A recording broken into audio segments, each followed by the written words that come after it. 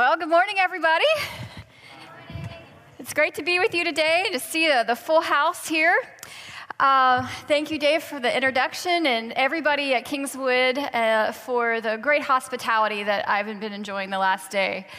So, let's just dive right in. We don't have a lot of time, and we have a lot of ground to cover. So I am going to be principally talking to you this morning about the issue of sex trafficking. Now, human trafficking is a much broader issue, but my particular area of expertise concerns sex trafficking, so that's what I'm going to really hone in on today. Before we really dive in, I want to give a couple of words of warning. So the material that I'm going to be covering is very mature. But we live in a world where young people today are exposed to all kinds of issues and exposed to a lot of graphic sexual material. But what I'm sharing with you today are some of the fruits of the hypersexualization and the normalization of exploitation that we see in culture. Now, I realize that in a room this size, there are very likely people who have experienced sexual trauma in their own lives. So some of you, both male and female, I'm sure, are survivors of sexual abuse. And if at any point this conversation makes you uncomfortable, don't hesitate to feel like you can leave. There's no judgment here. Or maybe it's just too heavy. Maybe this is just too much and you feel like you need to go get some air. That's okay. Or maybe later when we start talking about people who participate in commercial sex in some way, as maybe consumers of pornography or maybe even of purchasing sex. Maybe that's something you're wrestling with. Again, feel if it's just too heavy, feel free to go. And nobody's going to be asking any questions, okay? And so that's the main word I wanted to say. And for those of you who are in high school, you know, I'm not sharing this stuff to be salacious or gratuitous. You are young adults. You're going to be growing up and entering a very big world that has a lot of problems. And I want you to be able to understand what these problems are and know the truth. And the same for you young Kingswood students. I know you're here because you want to engage in the world. So that's what we're here to do today. Okay, so a quick outline about what we're going to be going over. Whoa. There's a slide missing. Okay, I don't know what happened, but we're going to be talking about a little bit about what human trafficking is, giving you some real basics, and that we're going to go over that pretty quickly. And then additionally, we'll just get there. And then the third point is we're going to look at the issue of here. Yay, there it is. Well, wait.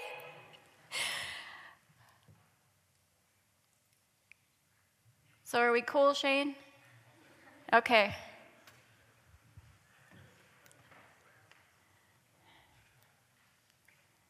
There we go. All right, so I've already given you the warnings, and we're going to have a few, I'm going to go a little bit over some of the trafficking in persons basics, and then we're going to really look at the issue of prostitution and how that's the bedrock, how it's really the cornerstone on which the issue of sex trafficking is built, and why that's important. And we're going to really dive into the issue of prostitution, look at how prostitution harms. We're going to look at pimps and how they really are sex traffickers. We'll be talking about victimization that happens across the commercial sex industry. So we're not just talking about street-level prostitution. We're talking about the pornography industry. We're talking about stripping. We're talking about massage parlors. We're also going to be looking at how pornography and prostitution really are equivalents, how they are the same thing. And we're going to be getting on to a couple more points here, looking at how pornography is really training up a future generation of sex buyers, people who actually engage in the sex industry. And we'll look at the role of the sex buyer, what we call the demand for commercial sex, and the role that plays in the issue of sex trafficking. And then lastly, we'll talk about sex and whether it is work or not. So that's the broad outline. Now, One more setup piece before we really dive in here. I wanted to, again, I've given you some caution that we're going over some very serious material today. And I think sometimes people in the Christian environments, we kind of tend to live in a little bit of a bubble. Sometimes we're not really engaging with the world, and we can live really outside, and not understand the evil that's all around us. And we can think maybe that makes us holy. And maybe that's how we're supposed to live, completely set apart from everybody else. But there are occasions when God calls us to confront evil, to look it dead in the eye. And so that's why I'm sharing with you this scripture from Ezekiel. Ezekiel chapter 8, 6 verses 6 and 9. And he said to me, "Son of man, do you see what they are doing? The utterly detestable things the house of Israel is doing here, things that will drive me far away from my sanctuary. But you will see things that are even more detestable." And he said to me, "Go in and see the wicked and detestable things they are doing here." So I went in and looked. So there are times when we have to look at the evil that is around us. Now, I'm not sharing the scripture with you to give you a permission slip to go now and start diving into all the horrors that are out there and start looking at pornography just so that you can be educated. That's not what this is about. If that ends up someday being your calling, you need to be surrounded by people who will support you and hold you accountable. If you're meant to get into this area of ministry and dive and, look this evil, confront it eye to eye, there'll be a day for that, but that's not now. So don't use this as some kind of permission slip to go out there and start doing some research that you really don't need to be doing. All right. So a few basics about trafficking in persons. Also, sometimes we use the acronym TIP. Here's the definition from the Canadian law. Now, I live in the United States, and when I normally speak about human trafficking, I'm training on the U.S. definition, which is a bit different than the Canadian one, so I don't begin to consider myself an expert on the Canadian anti-trafficking law, so we're not going to spend a lot of time on it. I'm just throwing it out there so that you know what it is. And so your law defines trafficking in persons, that it's a crime that involves recruitment, transportation, transfer, receiving, holding, or hiding a person, also exercising control in order direction or influence over a person's movements for the purpose of exploiting them or helping to exploit them. So basically you have all these things that are happening: recruitment, transportation, harboring, provisioning of a person in order that you can maintain control over them. Okay, that's so that you can exploit them in some context. That's the summation of that definition. Now, human trafficking, you can divide it kind of into two broad categories of exploitation, and I've already kind of touched on this a little bit earlier this morning. There's labor trafficking. So this is, now, yesterday, for those of you who were at chapel, you heard me talk about trafficking as a process. It's a process that traffickers put people through in order that they may gain control over them and exploit them and basically exert rights of ownership over them, basically exert the power of property, of treating an individual as your own property, that you dictate every aspect of their life, basically rendering them a slave. That's the heart of, what trafficking ends up doing to people, rendering them into a slave.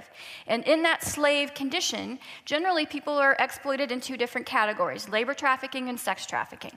So labor trafficking, you have a lot of different categories: domestic service, people being forced to work in people's homes, doing all the domestic chores, but literally brutal types of enslavement, treating people worse than the family dog. Some of the accounts I've read of domestic servants and the brutality that they have that's been meted out to them will really make your blood run cold. We're not talking about just making people do light vacuuming here.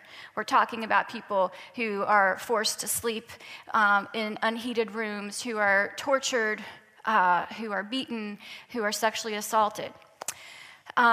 Of course, there's also things like sweatshops where people are enslaved. A lot of agricultural industries have been known to enslave people, and so on. Now, I'm excited that later today in one of your sessions, we have a speaker who's going to be diving into and looking more at the labor side of the human trafficking issue. Since today, I'm going to be focusing on the second half of your slide on sex trafficking. And when we're talking about sex trafficking, we're talking about the trafficking of people into the commercial sex industry, which is comprised of prostitution, pornography, stripping, massage parlors, and some people even make an argument that mail order brides and child brides can be considered victims of commercial sexual exploitation. Now, one thing I need to set out is what I mean by commercial sex.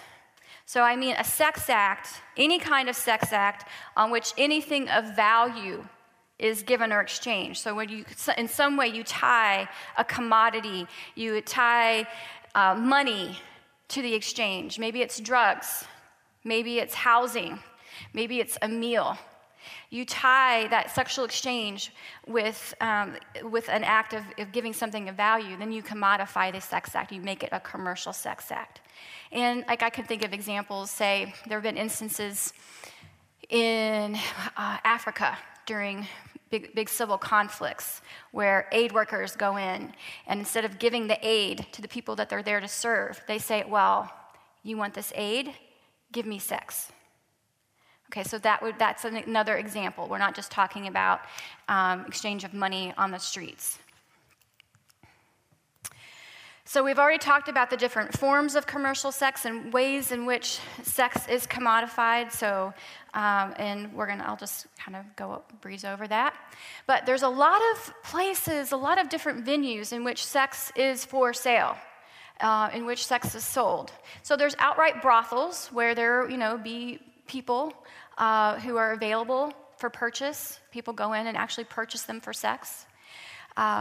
Outright, in some parts of the world, brothels are legal. So countries like the Netherlands, Australia, Germany, they're well known. Thailand, they're well known for having legal brothels, places where people go and purchase sex.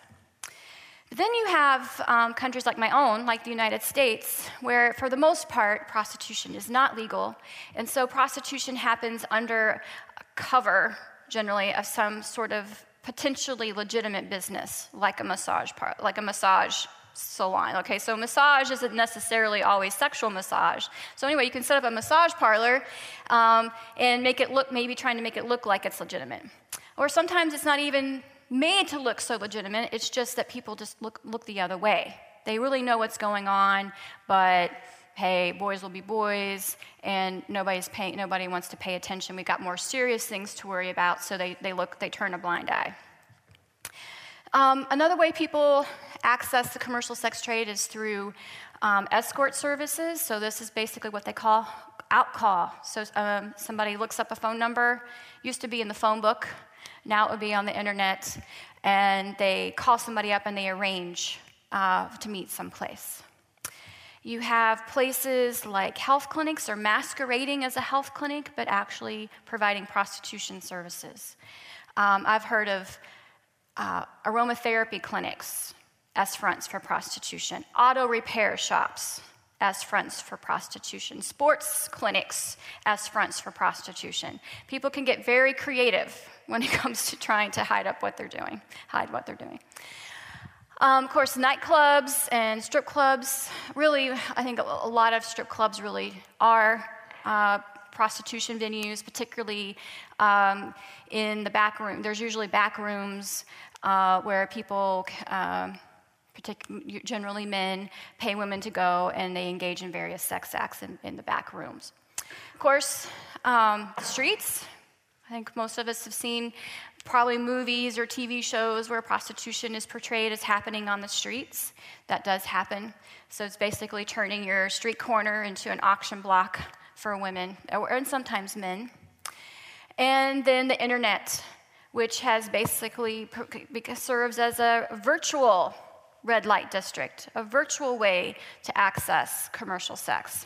and with even the live performance of sex acts via the internet, which are directed by you have one person who's performing and then the other person who's directing and saying, I'm paying you to do this, and they watch via the internet. Now, okay, so there's a lot of question about how big human trafficking is, how big labor exploitation is. There's a common number out there that's put out by the International Labor Organization that says that as many as 20.9 million people are victims of some form of forced labor. Okay, that's a staggering, horrible number. But I want to put that into some context, because there's another study that suggests that as many as 42 million people in the world are involved in prostitution. And of those, about 9 out of every 10 would be dependent upon a pimp. So, and we're going to talk about this more, but basically what that means is that there's someone exercising coercive control over them. In other words, this 9 out of 10 of those prostituting persons would classify as a trafficked person, because a pimp is an individual who exercises rights of ownership over people in prostitution. So that means we have nearly 38 million people who could potentially be victims of sex trafficking. Whoa. Okay, where are we at here? Now, so that brings us up to this issue of prostitution. Let's dive in a little bit more here. We're really talking about what I consider the cornerstone or the foundation upon which the whole sex trafficking enterprise happens. You know, people who are trafficked for commercial sexual purposes, they are not trafficked to bake brownies. They're trafficked to provide prostitution services. And so prostitution services happen in the sex trade. And so if we want to understand what happens to people who are sexually trafficked, we have to understand what the normal everyday life is in the commercial sex trade. So that's what we're going to be looking at now. And I want you to take a careful look at this picture. This is art by Herman Vogel. Basically, the name of this is basically asking, do you like her? And so you have this procuress, a female sex trafficker, who has, if you look closely, a face like a skull, like death, who is offering this young woman to a man. As you know, again, just, do you like her? Do you want her? Do you want to purchase her? And as I was saying, you know, when we're talking about sex trafficking, we're talking about, we're not talking about baking brownies, we're talking about people who are selling sex. And you cannot talk about this without talking about prostitution. And Diane Post has put it well. She said, talking about sex trafficking without considering prostitution is like talking about slavery. And in this, she meant the American slave trade of the South. It's like talking about slavery without considering the cotton fields. So we have to look at the industry, the socioeconomic conditions which facilitate the institution of slavery. All right, so my first point today, when it comes to this issue of prostitution, not every woman in prostitution has gone through the trafficking process. Okay, they all weren't recruited, they all weren't harbored or transported, or they're not all under pimp control. So you can't say that every woman in prostitution would meet the definition of a trafficking victim. I hear that a lot. Sometimes people say all people in prostitution are trafficking victims. I would never make that claim, because there are some people in prostitution who get in it completely of their own volition. However, I will say that prostitution harms everybody who comes into it by whatever means. So whether they have some volition, some degree of agency in becoming involved in prostitution or not, everybody's hurt by it. And I should add a really quick point here. As I'm going to be going through this presentation, it's focusing a lot on women or females in prostitution. And in so doing, I don't mean to suggest that there aren't boys, that there aren't men who are also trafficked, who are also involved in prostitution. There very much are. But traditionally, prostitution has been an institution that was for men, and predominantly the people who were made available have been women. So it's typically been a very patriarchal institution that served male sexual interests.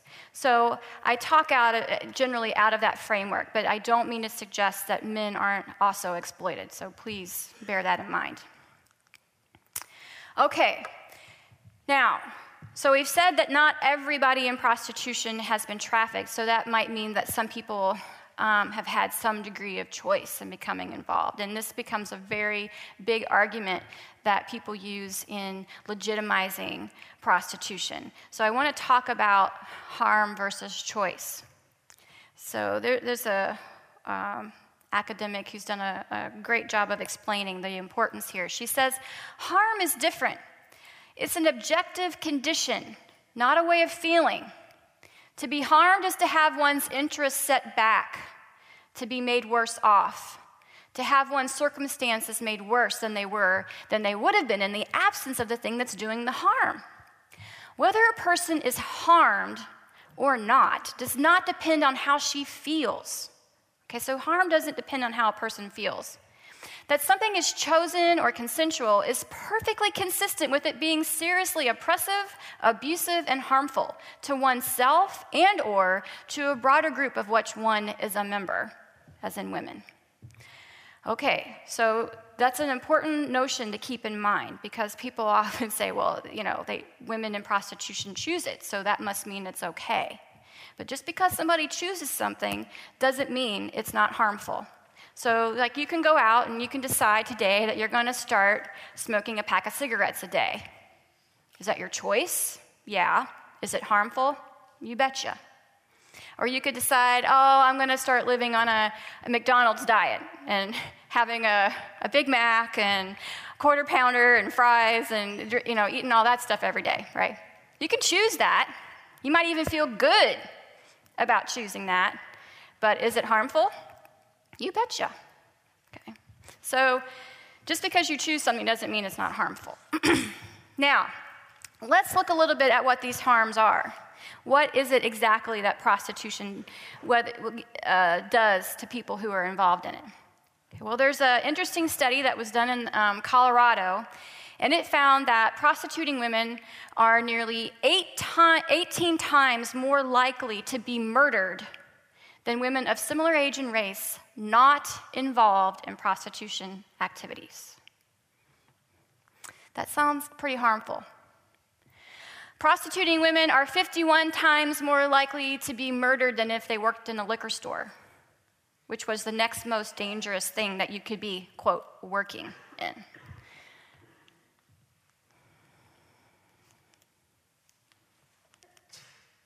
Okay, whoop. Now, this study also found that the average age of death for the women that it was investigating was 34 years old. The average age of death. The leading cause of death was homicide. 18% died from drug ingestion, 12% were in accidents, 9% had alcohol-related deaths, and 8% had HIV/AIDS infection-related deaths. Doesn't sound like your everyday occupation to me. Now, I could stack up studies this high that document different forms of violence against women in the sex trade. Staggering amounts of violence. And this is not an all-inclusive list. I have much bigger lists of the kinds of violence and actual torture that are inflicted upon women in the sex trade, whether they're trafficked or not. Okay, now keep in mind, when people are using people in the sex trade, they're not going out there and taking a survey and asking, hey, did you choose this? The people who are the consumers, they don't know whether a persons are trafficked or not. They're not that discriminating. They're just going out there and buying what's ever available. So that whether or not they're trafficked isn't really part of their calculus. They're just out there consuming. But the things that happen to women, both from the sex buyers and the pimps and madams who control them, you have threats with weapons, you have abandonment in remote areas, robbery, kidnapping, strangulation, stabbings, physical assaults, and rape. And rape is very common. Now, and just so you get a sense of what... Okay, so there are groups out there that advocate that, the problem with the sex trade is just that we need to regulate it and make it safer. And if we could just make it safer, then it'll be okay for women. And they also provide all these safety tips for people who are in the sex trade. And so I actually deleted 3 of these because they were so graphic that I didn't feel like I could share them here today. But there are a few here. They say, plan an escape line before any job, before every job. So in other words, this being involved in the sex trade is so dangerous that anybody who's exchanging sex should be sure that they have an escape route in mind whenever they're engaging with someone who's buying sex from them. Another tip, accidentally kick a shoe under the bed, and while retrieving it, check for knives, handcuffs, and rope. Don't wear chains or jewelry you can be strangled with. If the situation escalates beyond your control or comfort, leave your mark in the car, leave fingerprints, leave DNA. Okay, so again, this is an enterprise. This is the commercial sex trade is an enterprise which some people want to portray as just another form of work. And I ask you, do you want anybody interested in signing up? The risks, you might as well be somebody who puts out bombs, like one of the bomb squad. So what women in prostitution have said, and actually this is a quote from a Canadian woman who was participating in a research study, and she's talking about her experience in prostitution, and how she described it is that what rape is to others is normal to us. So again, keep in mind that if a person is trafficked into prostitution, they are experiencing the day-to-day realities of what it means to be in the sex trade. And the day-to-day reality of what it means to be in the sex trade is to live a life of rape. Serial rape. Now, a little bit about, I think, just to again give you the literal picture of what life in prostitution looks like. So the next few pictures you're going to see are time-lapse photos. These are women who were arrested over a period of anywhere from 1 to 4 years for prostitution offenses. And you can literally see the degradation that unfolds as they have experienced life in the sex trade. Now, I have no idea how these women came to be involved in prostitution. I do know that whether, a lot of people in prostitution begin as children, where very clearly they would be considered a victim of sex trafficking. I know that a lot of people who become involved in prostitution were sexually abused as children or victims of incest. In fact, some scholars have even described incest as boot camp for prostitution. Okay, so that's what happened to one woman. Another girl.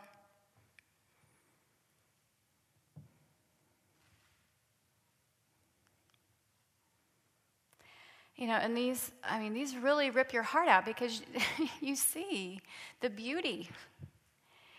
But even with this girl, you can already, from the very first photo, you can tell something's off. The very first one. There's just something in her affect that hints at exploitation and abuse, suffering. And then you see just the her continued degradation and the abuse that she's suffering.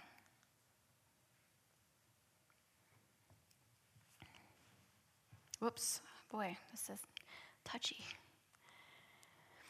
All right, so prostitution harms. That was point one. Point two, all pimps are sex traffickers. So there is a lot of normalization of pimping within popular culture, within rap music and music videos, Halloween costumes. People just really make a joke out of pimping.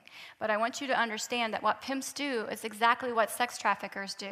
They recruit, they harbor, they transport, they provision, they obtain persons. They use force, they use fraud, they use coercion, and then they use them, prostitute them in the commercial sex trade. They exploit them and make money off of them. That's what pimps do. Pimps are sex traffickers. And these are pictures of real-life pimps. So one of these guys, he was actually a sports writer for the New Hampshire Union Leader. You might know the guy in the middle there, Ice-T, former pimp. I mean, the irony of him being on Special Victims Unit, it just could not be more profound. And of course, a clue to woman, because I want you to know that not all sex traffickers are male. Women are very much involved in sex trafficking. So another way to think about this is that pimps are essentially subcontractors, though, because pimps are in business to serve somebody, and they serve the sex buyers. So they subcontract to the buyers. The men who purchase sex from pimp-controlled women, in effect, subcontract violence and intimidation to the pimps, who thereby secure the women's availability for sex. So if you ever engage with a pimp-controlled woman, you're just using the pimp to take care of gaining access and control over her, so that you don't have to beat her, that you don't have to jump out of the bushes and rape her. The pimp's taking care of all that for you. Another point, I've got to move pretty quickly here in the next few minutes, so we're going to not spend a lot of time on this. But people who are trafficked for the sex trade are used in a variety of settings. They're not just used for street-level prostitution or in brothel prostitution. They're used in pornography. They're used in massage parlors. And oftentimes, they're prostituted throughout a whole range of those. They might be used for an escort service. They might also be their pimp might also be running them in a strip club. If they're a good pimp, they're going to be running their women in multiple lines of expressions of the sex trade. Now, just to give you a little illustration of the point of how these forms of commercial sexual exploitation intersect and bleed together. There was a study of 854 women in prostitution in 9 countries, and nearly half, almost 49%, told them that the pornography was made of them while they were in prostitution. Now, here's one of the big points for today. Pornography is prostitution for mass consumption. Pornography is prostitution for mass consumption. You think, that definition of commercial sex I gave you earlier, that something of value is being exchanged for a sex act? That's what pornographers are doing. People who are engaging in pornography, they're being paid to engage in a commercial sex act. That's prostitution. The difference is that it's being mass marketed. It's being captured in some format, whether it's on paper and print or on video. It's being captured in such a way that masses of people can consume it instead of just one individual consume it. So if you are participating in engaging in using pornography, you're basically engaging in using prostitution.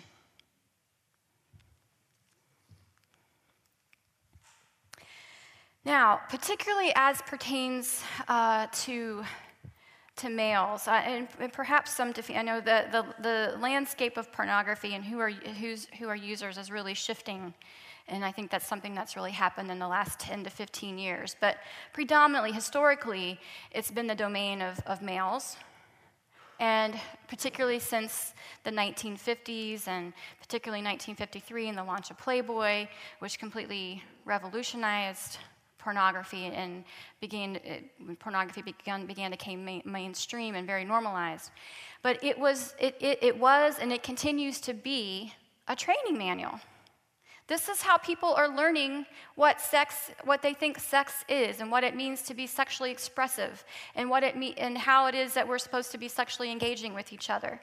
And if you have young people who this is what their sex ed is, this is how they're being programmed to understand sexual relations, then they're going to be acting that out. Now, I'm not saying that everybody who looks at pornography is going to go out and buy sex from a woman in prostitution. Of course, that doesn't happen. But it begins to coach. It begins to train people to start thinking, they have an objectified view of the others around them. Okay, to start thinking of everyone as a sexual object, and of their hotness, and whether they're, I won't go there. There's a term that, there's an expert on pornography named Gail Dines, and if this is an issue that really interests you, I suggest you look her up and look at her research. She's at Wheelock College in Boston, but she's probably one of the foremost experts on the issue of pornography. And, okay. So, more on this idea of pornography as a training manual. So what we're talking about here is sexual fantasies. People say, oh, it doesn't matter because it's just fantasy. Well, sexual fantasy is rehearsal for relationships. If you imagine others as mere instruments of your gratification, you are literally rehearsing exploitive patterns of behavior towards others. The more you picture yourself using others or being used, the more such encounters will feel familiar and normal.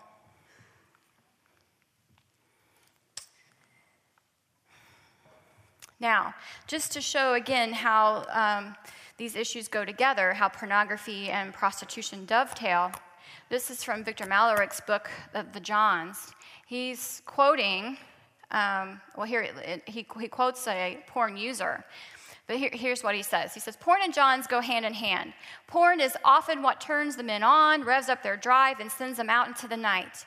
The internet is rife with posting by Johns, and by that he means sex buyers, admitting addiction to or love for porn. For Bull Rider, porn and mongering go together like peas and carrots. Many times I start out watching porn. Next thing I know, I'm in my car looking for the real thing. So it's just an anecdotal example of how pornography and prostitution bleed together. So what we're leading up to is this idea that sex trafficking is dependent upon, the whole enterprise is completely dependent upon one individual, and that is the sex buyer. So those who are purchasing sex. The whole sex trafficking would stop tomorrow if men stopped purchasing sex today. It would put every pimp out there, every sex trafficker out there would be out of business like that. They'd go find something else to do. They're in it for the money. That's why this is, and where do they get the money from? All the people. The hundreds and thousands and millions of people who are buying sex, who think that they are entitled to use a person as their receptacle for their sex act.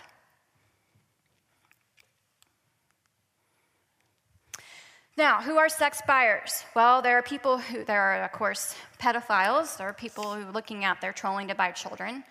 There are preferential exploiters, people who are looking to engage in sex with a particular type of person, a particular ethnicity, a particular build, particular physique, a particular attribute that they want. And a lot of this involves the thrill of the hunt.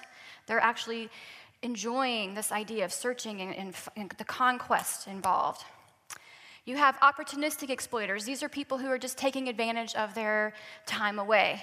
Usually, they're military. Maybe they're involved in the military. They're overseas. Maybe they're truckers. Maybe they're business travelers. Having that convention in Las Vegas. People like that. You have people engaging in bachelor parties. And the people who are sex buyers are married and they're unmarried, and they're working and they're unemployed. I mean, it really runs the gamut. There isn't a good one standard profile of a sex buyer. They can come from every socioeconomic class, every race. They're just out there.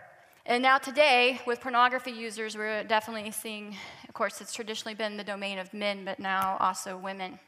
And of course, people who are, quote, patrons of strip clubs. It's a bit too kind of a term, too kind of a phrase. So, men who purchase sex acts are all ages, come from all socioeconomic levels, all occupation categories, and ethnic racial groups. Their behavior to buy a sex act is a choice. This is where the issue of choice comes in. And so much of the time, we're so focused on the choice of women involved in, or the people involved in prostitution, when the real choice we should be talking about is the people who are buying sex in the first place. They have a choice. They have a choice to go home to their families. They have a choice to go take a cold shower. They have a choice to go play soccer. They have all kinds of choices. How about they choose not to buy sex? Not to think that their sexual desires or urges entitle them to a right to have to buy sex. Okay, I've got to get moving here. So, quick illustration, study out of the UK. This was 70 male sex buyers in the UK. The average age of these buyers was 35. Over half were married. That would scare me. Yeah. 10% were living with a partner, and an average of 10.7 of these guys paid sexual experience. They had 10.7 paid sexual experiences over 12 months, and involving almost 6 different women. Looking at another part of the world, India. It's reported that there are 2.5 million women engaged in prostitution, particularly in South India. And in Mumbai, it's estimated that more than 100,000 women are prostituted 365 days a year, averaging 6 sex buyers a day at $2 each for their sex act. So, again, back to my point, this whole enterprise hinges on one individual, and that is the buyer. And my point illustrated. So this was taken in a red light area in Mexico, and you can see the predatory nature of what the sex trade is all about. So I'd like you all to put yourselves for a moment in that girl's shoes and imagine what you would feel like standing there.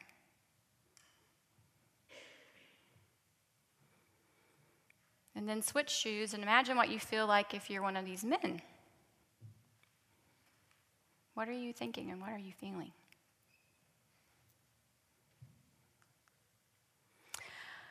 All right, so we're about to wrap up here. Now, one of the really important questions that looms out there is this idea of sex as work. And what I want you to understand is that if you embrace a sex work ideology, you are basically saying that there are some people who God destined, who he intended before the world began, that their purpose in life would be to be a prostitute or a pornography actor or whatever you want to call it. Is that what you really believe? That it was part of God's ordained order that there were people who their whole function in life was to be a prostitute? I don't think so. I completely reject that idea. I think prostitution is prima facie evidence of the fall. To me, as in the creation story, the story is escalating as it goes up, right? The order, the level of complexity, and the goodness is just reaching an apex. So we have a lot of debates in the church about this idea that Adam was made first, right? And that puts him in a certain position of leadership. But Eve was made last, and sometimes the best is saved for last. Just something to think about. So, a quick scriptural admonition. There is, I think, clear biblical foundation for this idea that prostitution is harmful. In Leviticus, the Lord admonishes the Israelites not to degrade your daughter by making her a prostitute, or the land will turn to prostitution and be filled with wickedness. I think many places have seen the fruits of that. And, we don't really have time to go into all the responses to this issue now. Actually, in my closing presentation today, we're going to talk about things you can do on the trafficking issue, so don't feel like I've just dumped this boatload of garbage on you and I'm not going to help equip you how to respond. But one of the things, this is perhaps one of my top 5, 10 favorite verses of Scripture. I think this whole idea of being transformed by the renewing of your mind is of supreme importance when it comes to dealing with issues of our sexuality, our sexual purity, and how we deal with this issue of sex trafficking. And again, it's so overwhelming. It can feel, again, I'm sure some of you are feeling like you've just had this big weight dumped on you. But I don't want you to feel hopeless. We have, as Micah said it brilliantly today, I mean, the battle is won, it's just not finished. And I love the song that we sang this morning about there is no power on hell that can stand against the great I am. No power. No power. And if all of us will just embrace that and believe that and live that out, how different would an issue like this look? So, I share Hebrews 12 with the idea that do not grow weary. Do not grow weary. Consider him who endured so much, who endured the cross.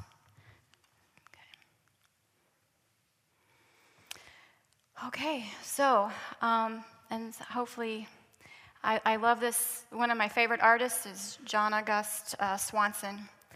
I love this beautiful picture. He calls it the Festival of Lights.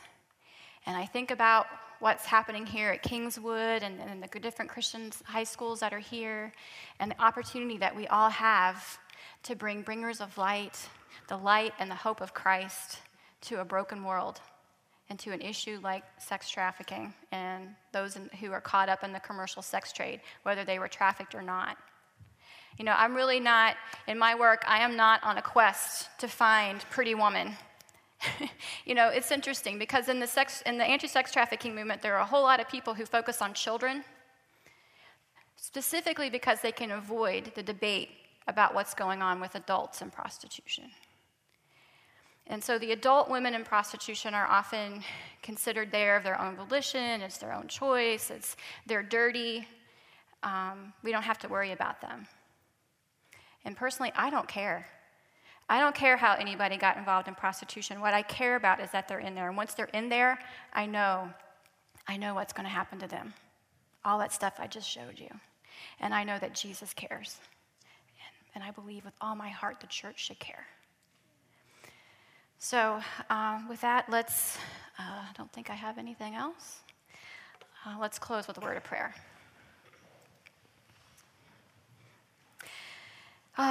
Dear Lord, we thank you. We thank you that we are more than conquerors through the resurrection power of Jesus Christ and his work on the cross. We thank you for your truth. We thank you for your love. We thank you for the gift of sex. And we repent for how we've corrupted it and how we stood by and been bystanders, or maybe sometimes worse, been contributors to the exploitation of others.